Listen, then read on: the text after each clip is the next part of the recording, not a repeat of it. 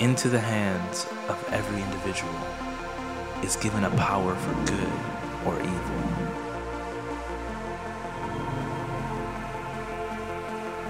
To be different, you must think, feel, and act differently. Focus on your purpose, transcend boundaries, impact the world, alter from death to life.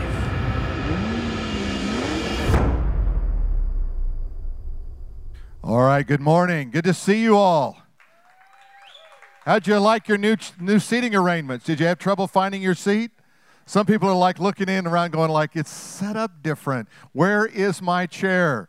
All right, well, the change is probably good for you. You know, whenever you do a message and you're walking in the Spirit of God, you have to be sensitive to what He wants to say. And sometimes He will add something in or change something that you had planned. And today I was actually sitting in the first service during worship, and God just put a scripture on my heart that I want to share with you because I think it's so relevant to always be in step with what He's doing.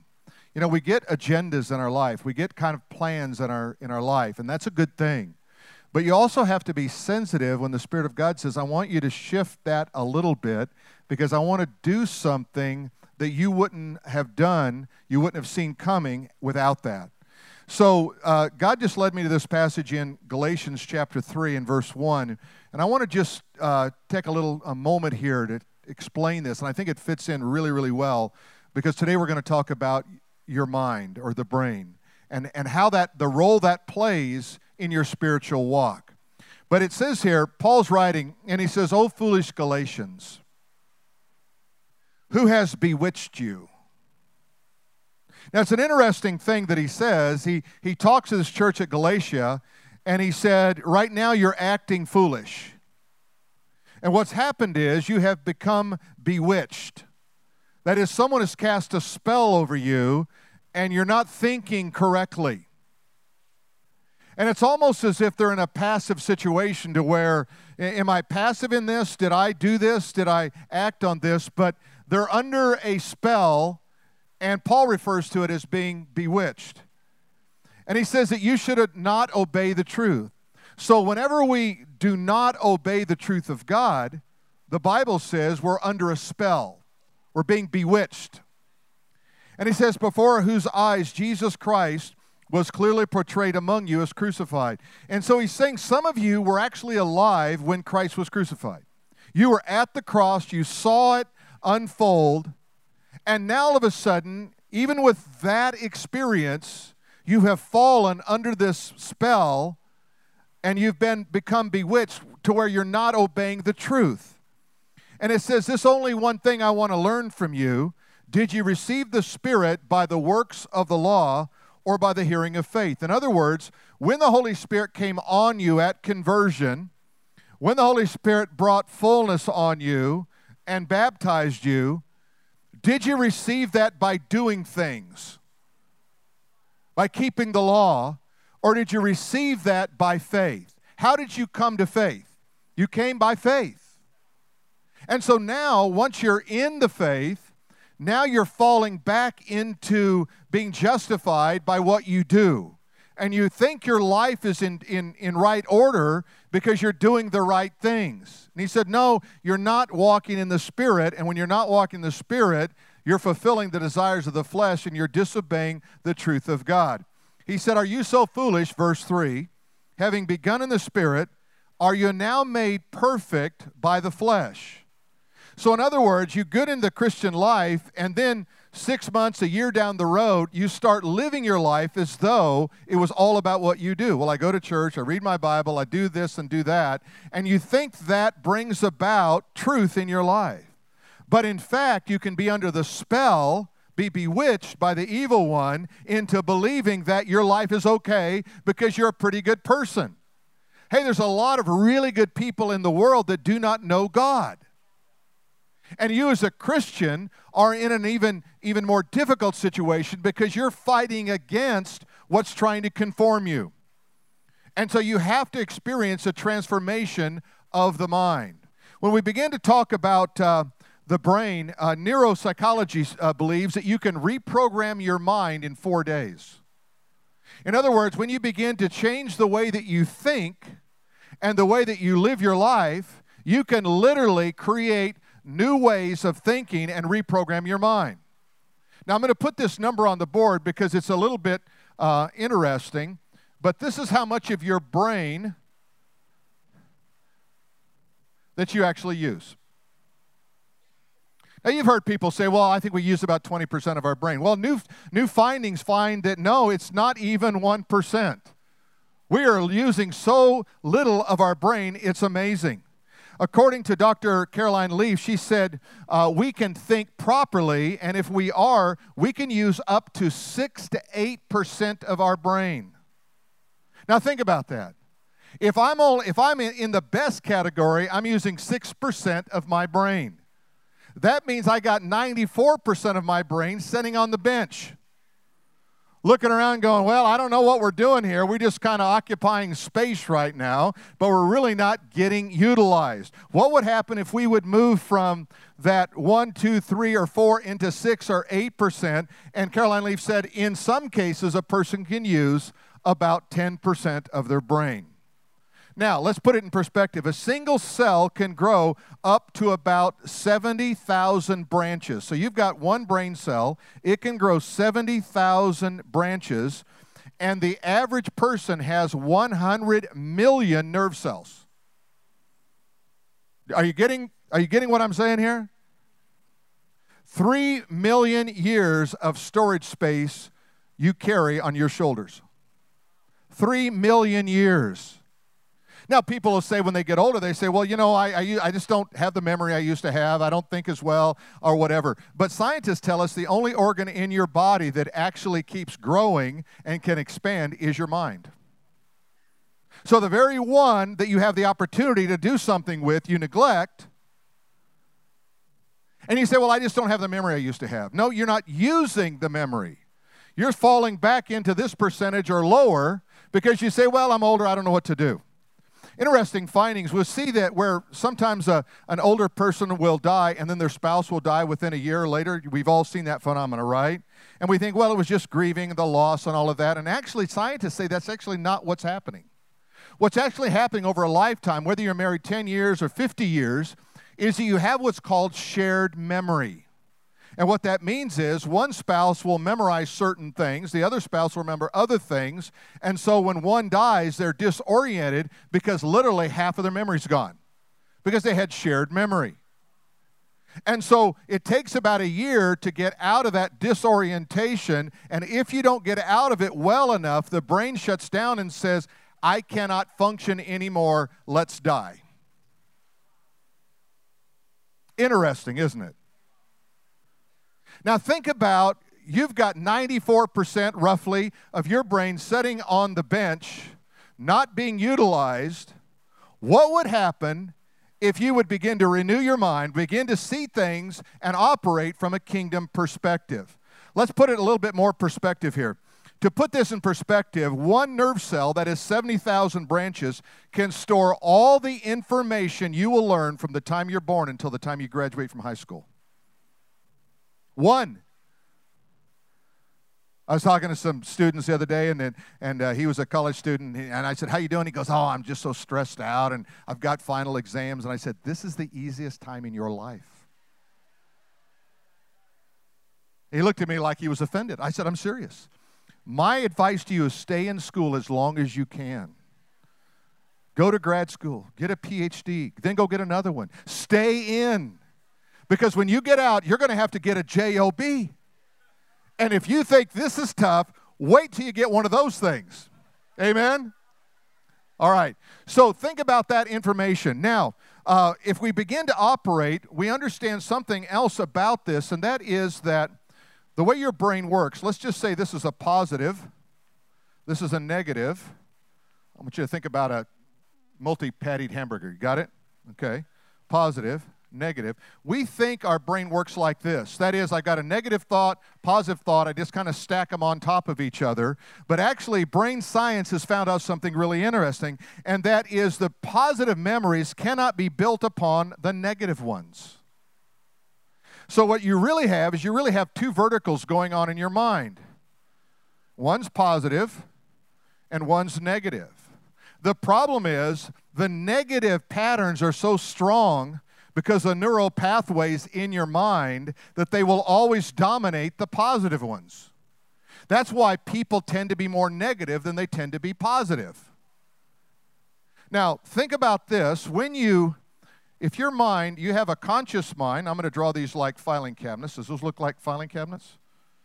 Kind of, okay. Let's do this as conscious. And here's another one. I'm not going to do it in 3D because that's really bad. Okay, this is subconscious. Okay, got it? All right. So what happens is, the Bible says, be angry and sin not. Oh, this is good news. The Bible says you can get angry, right? But it puts a caveat on it, but sin not. Oh, you mean, then I know my anger is righteous anger. Your anger, of course, was unrighteous anger, right? But what's interesting is it says be angry, because there are times when you need to be angry about certain things, but you cannot sin in the process and keep your sanity.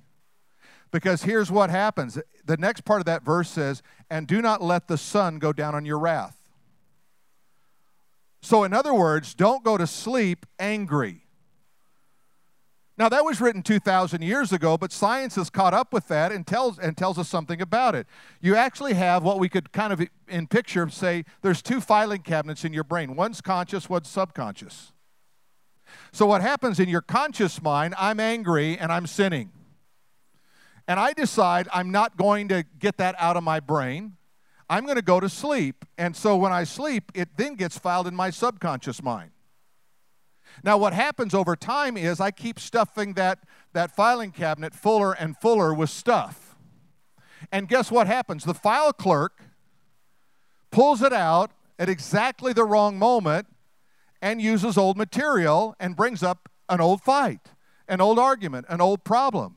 And the other person looks and goes, where did that come from? Oh, the file clerk pulled it out. It was in the file, in the subconscious, because I went to sleep without resolving it. Now, does it make sense? But at the same time, what we do is we have to realize we want to constantly be building this vertical here of positive thoughts. Because remember, these tend to be outweighing in terms of their influence on our life. The negative ones tend to outweigh the positive ones in our life. So we really can't do the very things we want to do. So what do?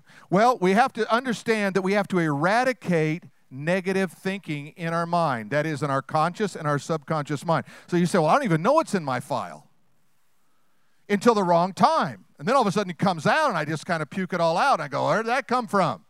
It came from your subconscious mind. So here's why the Bible says, and God revealed to me unknown sins. See, there's stuff in your mind, you don't even know it's in your mind, that's affecting your behavior and making everybody's life around you miserable. So what you want to do is you want to go, part of your prayer needs to be, God, everything that I know is in my conscious mind. I want to get it cleaned up. God, I want to clean up the subconscious mind. Would you show me anything I need to get clean? And God, and even just a blanket prayer at the end, God, and just cleanse me from everything that I don't even know I'm aware of, or bring to my knowledge everything that I need to be aware of in my life so that I can function better. You will be a lot happier, and everybody around you will be a lot happier. Amen? All right, so let's look at it like this. How do I eradicate? Well, we have to replace them, and I replace them through a process of forgiveness, repentance, and a conscious letting go. You see, some things in your life you don't want to let go of. They're like a pet. You just get, pets really are not good for anything, if you really stop and think about it, right? They're a digestive apparatus. They show up, they eat, and you have to pick up the difference.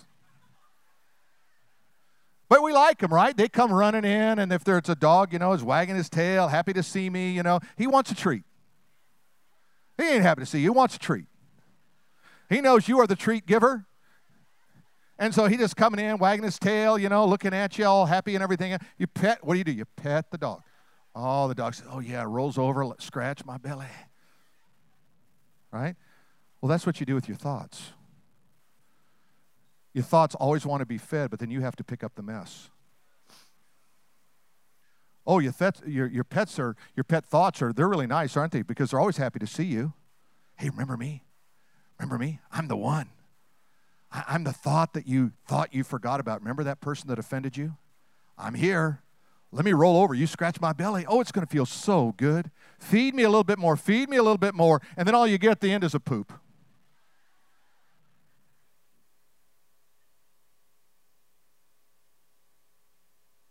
Well, you won't forget at least that illustration.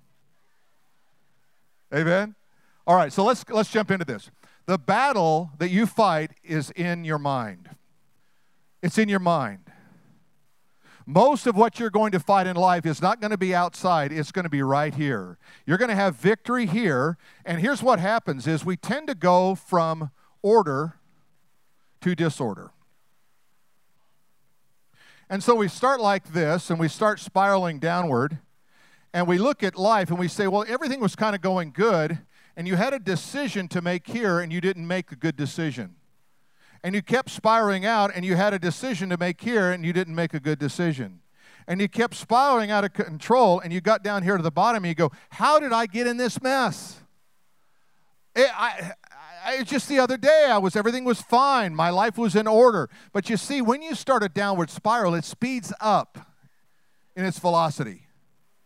So sin starts slow, bad decisions start slow, but they tend to pick up speed as you move down this line of disorder.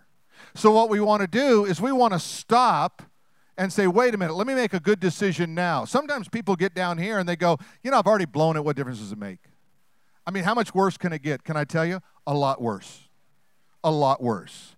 You say, well, life isn't that great right now. It can be worse. It can absolutely, completely be worse. But good news is you can reverse that. You can get back on top of order and put disorder behind you. So let's go to Romans chapter 12, verses 1 and 2. And here's what Paul writes. He says, I beseech you. In other words, he's begging you. He says, I beseech you by the mercies of God. If I can't appeal to you on any level, can I appeal to you on the level of God's mercy? I beseech you by the mercies of God that you present your bodies as a living sacrifice. God, here I am. I want to sacrifice my life for the kingdom. That you should be holy and acceptable to God. So when you come to God, you say, God, I want to come to you holy. I want to come to you clean. God, I want you to just accept me. And it says, which is your reasonable service. Isn't it reasonable to present yourself to God, a living sacrifice, holy? Isn't that reasonable for a God who loves you? And that's how the appeal is. And then it says, do not be conformed to this world. Now, what that means is not sometimes the things we think it is. It's not like the dress people wear, whether you wear this dress, that dress, these pants, that pants. It's a mindset that says, this world says, I can do this without God. I really don't need God. If I do, it'll only be in a big crisis. That's a mindset of the world. He says, don't let this world conform you into its image, but be transformed, and this is the word metamorphosis in the Greek. That means be a whole new being, be transformed by what? The renewing of your mind. So your mind needs to be renewed. Now, antiques are good if they're furniture, but not if they're your brain. So I got an old brain. No, you don't. You have a brain that is not functioning at its capacity because you've chosen to believe a lie from the world that your brain's not going to get any better. Your mind can be active and fired up. I watched, this was just the 75th anniversary of the invasion of Normandy during World War II, and they interviewed a man after he had jumped from a parachute. He had dropped from a plane in 1944 at the landing of Normandy, and he came back, and for the last 7 years, he's jumped from the plane as a reenactment every year. He's 97 years old. They interviewed him. He said, I'll be back next year. He's 97. What are you doing at 97? You're buying a recliner. I got a recliner with a cup holder, little massager in my rear end. This is so good. No, what you're doing is killing yourself. You're killing yourself. Because remember, the speech center of your brain is connected to your nervous system. And so when you say, I'm old, I don't think as well, I don't feel good, your nerves go, okay, we can take care of that. And it sends a signal through your whole body. This guy says, hey, I'm 97, I'm jumping next year. Who jumps out of a plane at 97? Right? The guy whose mind thinks differently because he understands something about who he is. When you understand who you are in Christ, you understand that God has built you a quality piece of equipment right here that you can function well in life, in every aspect of your life. You're going to go to a new level altogether. And he says, then renew your mind that you might prove what is good and acceptable and perfect in the will of God. How do you know the will of God? Renewed mind. Some of you want to know God's direction for your life. You can't know it without a renewed mind. You're going to try this, try that, try this, try that, fail at this, fail at that, try this, try that. No, God says, I can tell you everything you need to know if you'll just let me direct you. So your mind is the gatekeeper of the supernatural. Now think about that. Your mind is the gatekeeper of the supernatural. We have 5 senses, right? They're like gates in our life. So I've got an eye gate, and it opens up, and I look, and I can see things. I got an ear gate. It opens up, I can hear things. I got 5 senses. But really, your mind is the gatekeeper of the supernatural. You don't have complete control over what you see. You don't have complete control over what you hear. But if your mind is renewed, then it becomes your gatekeeper, and it's going, wait a minute, don't look at that. Wait a minute, don't listen to that. Don't think those thoughts. Let me transform you into understanding what the perfect will of God is in your life. Because what happens is you're either going to give allegiance through what you hear and see and do to either God or to Satan. Remember the Galatians? Who has bewitched you? So I can give allegiance to God, and when I give allegiance to God, guess what? I empower God in my life. When I give allegiance to the enemy, I empower the enemy in my life. So both are empowered by your mind coming into an agreement. Who are you in agreement with?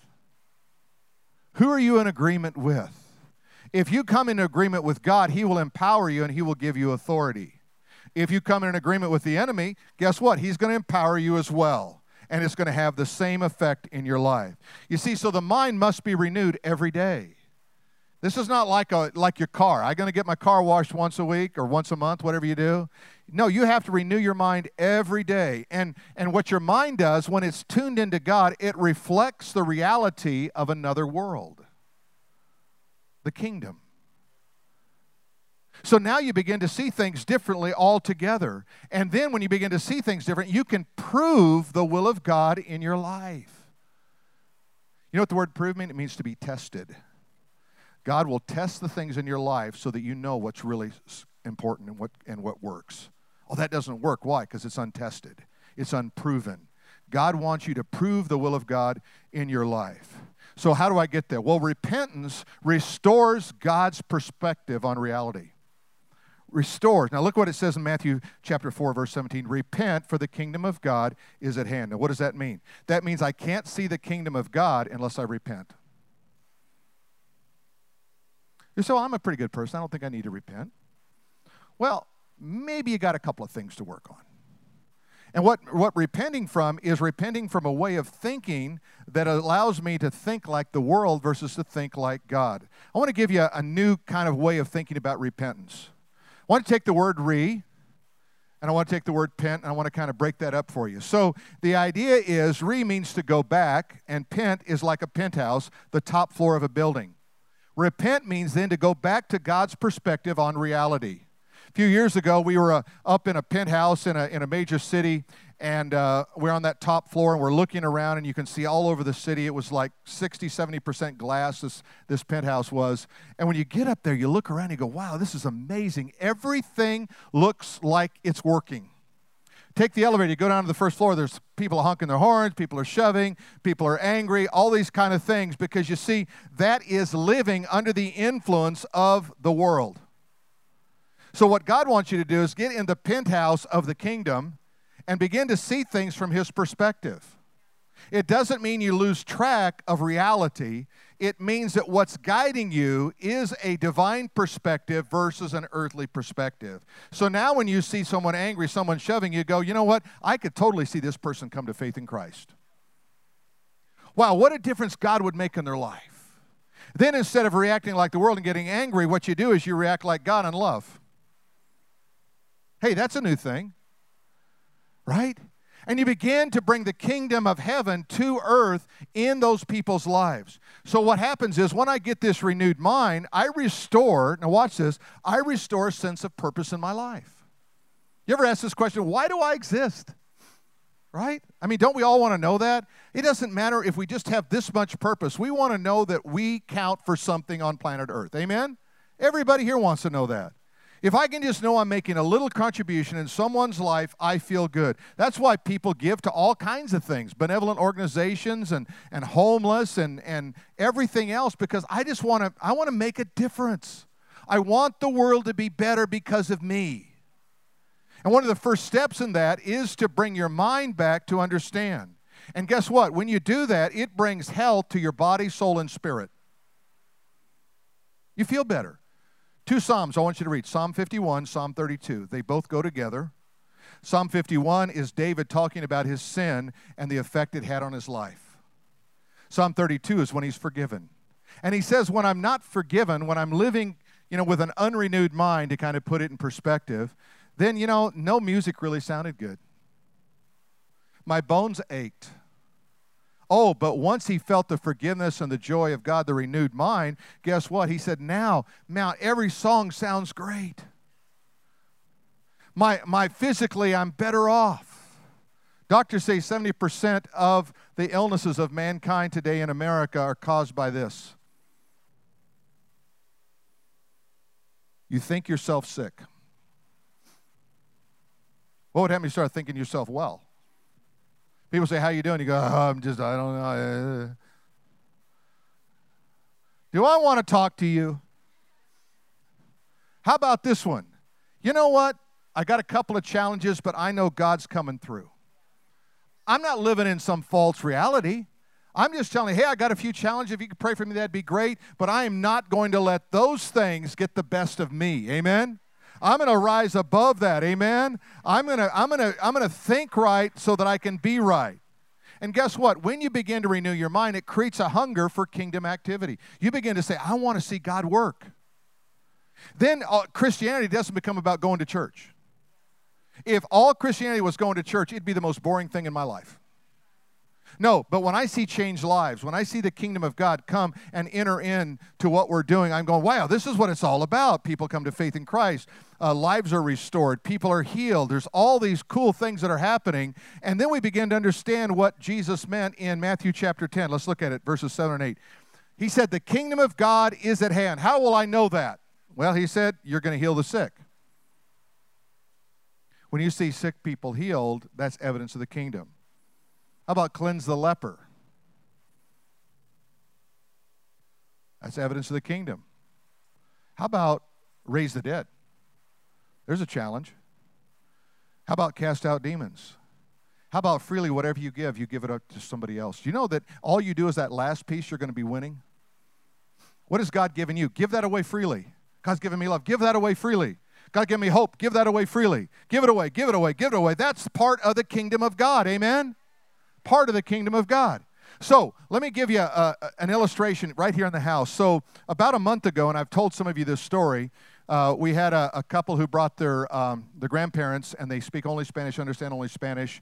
And in the end, they came out and they said, we understood everything that he was saying, even though he was speaking in English, we understood it in Spanish. I thought that was really cool. I turned to another couple, thought they were Spanish, turned out they were Egyptian. And anyway, in this course of this conversation, he said, that's why we come here, because my wife only understands Egyptian, but when you speak, she understands it in English. And I'm thinking, this is kind of cool. And then last Sunday night, we had a couple here from Buenos Aires, Argentina, and they don't understand English, but they wanted to come and be a part of the worship night we had. And afterwards, they came up to me and they said, we don't, and I could tell their English was not very good, but they said, when you speak, I hear it in Spanish. Now, if it only happens once, I think it's a fluke. If it happens twice, it's pretty cool. If it happens 3 times, it's a conspiracy. Amen? G.K. Chesterton said the first time he saw an elephant, he thought it was the oddest thing he ever saw. Then he saw a herd and he knew it was a conspiracy. So when God begins to do things and he multiplies layers of the miraculous in your presence or in your hearing, even if it's not in your life, but you hear about it and it's coming from a credible source, you go, this is the kingdom of heaven. It's shown up here. This is not church. This is a kingdom. We love the church. We believe in the church, but we also want to understand that the kingdom is bigger than the church.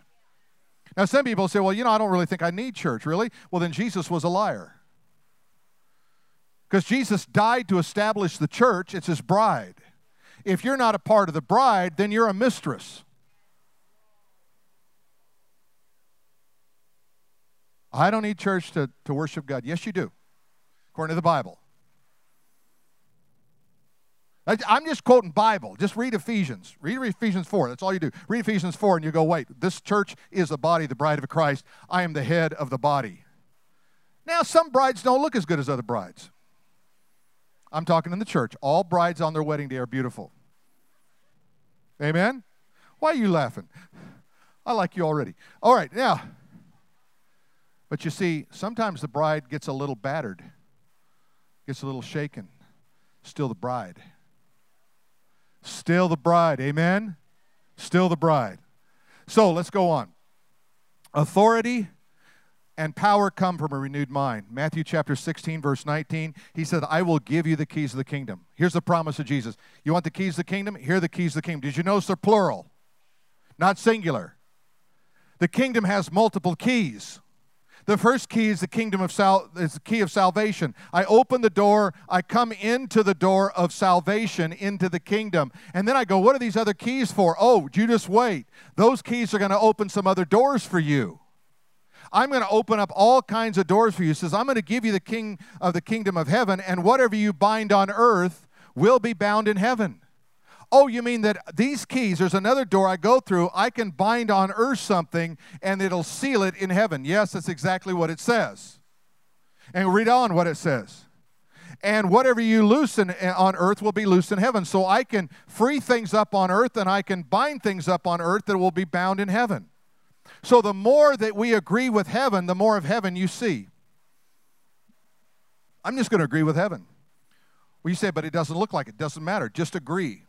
Because you empower that which you agree with. You ever had somebody tell you something stupid and you agreed with them? Then they told you another thing stupid. Because you agreed with them. You empowered them. See, you empower the lie that you believe. Or you empower the truth that you believe. But you empower it. What you bind, you also have to replace with something else. You can't just bind something and not replace it. Something's got to go out of the picture. Okay, let me give you an example. If you bind a spirit of poverty, that is a spirit that steals and impoverishes. Okay, now what is a spirit of poverty? A spirit of poverty says, I'm worthless, I'm never going to make it, I'm never going to have success in my life, I'm never going to thrive. And you start to bind that in your life by saying it, because you're empowering it, you're giving it authority, right? You're speaking into it. So you start to empower that in your life. And so now you're living this life, and you can see whole generations do this. You see where the parents just say, hey, we're nothing, we're never going to amount to anything, and then the kid hears it, and they start living that same lie. They just live it. And that's why you see generations sometimes of poverty in people's lives. On the other hand, you can see generations of abundance in other people's lives. What happened? Parents were empowering abundance in their lives. We're going, you know what? If you fail today, don't worry about it. You'll succeed tomorrow. Like the story, I forgot, my son told me this story. He came home with a bunch of C's and I think a D. And he was scared to hand me the report card. I looked at it and I said, can you do better? And he said, yep. I said, okay. Slapped him on the butt. I said, now go rule the world. That's a spirit of abundance. I could have said, I can't believe you got C's. What kind of dummy are you? I'm going to pull you out of school. That's the spirit of poverty. What are you empowering in your family? What are you empowering in your life? John chapter 3, verse 12, Jesus said, if I've told you earthly things you do not believe, how will you believe if I tell you heavenly things? Jesus said, I'm going to speak on a very practical level here. If you don't believe this kind of stuff that you can relate to on planet Earth, how are you going to relate if I tell you stuff of heaven? Because that's where I want you to think. That's where I want you to operate from. Jesus wants to reveal his kingdom rule, and guess how? Through us, through you, through you, through you, through you, through you. I love this scripture in Isaiah chapter 9 and verse 7. It says, of the increase of in government and peace there will be no end. You know how that's true? You know how that's possible? Because he increases peace and he increases the rule of his government through you. Everywhere you go, you become a resource of peace. You become a resource of the kingdom. People encounter go, wow, Jesus just got bigger in this world. More influence in this world because you renewed your mind. Amen? Let's stand together and pray.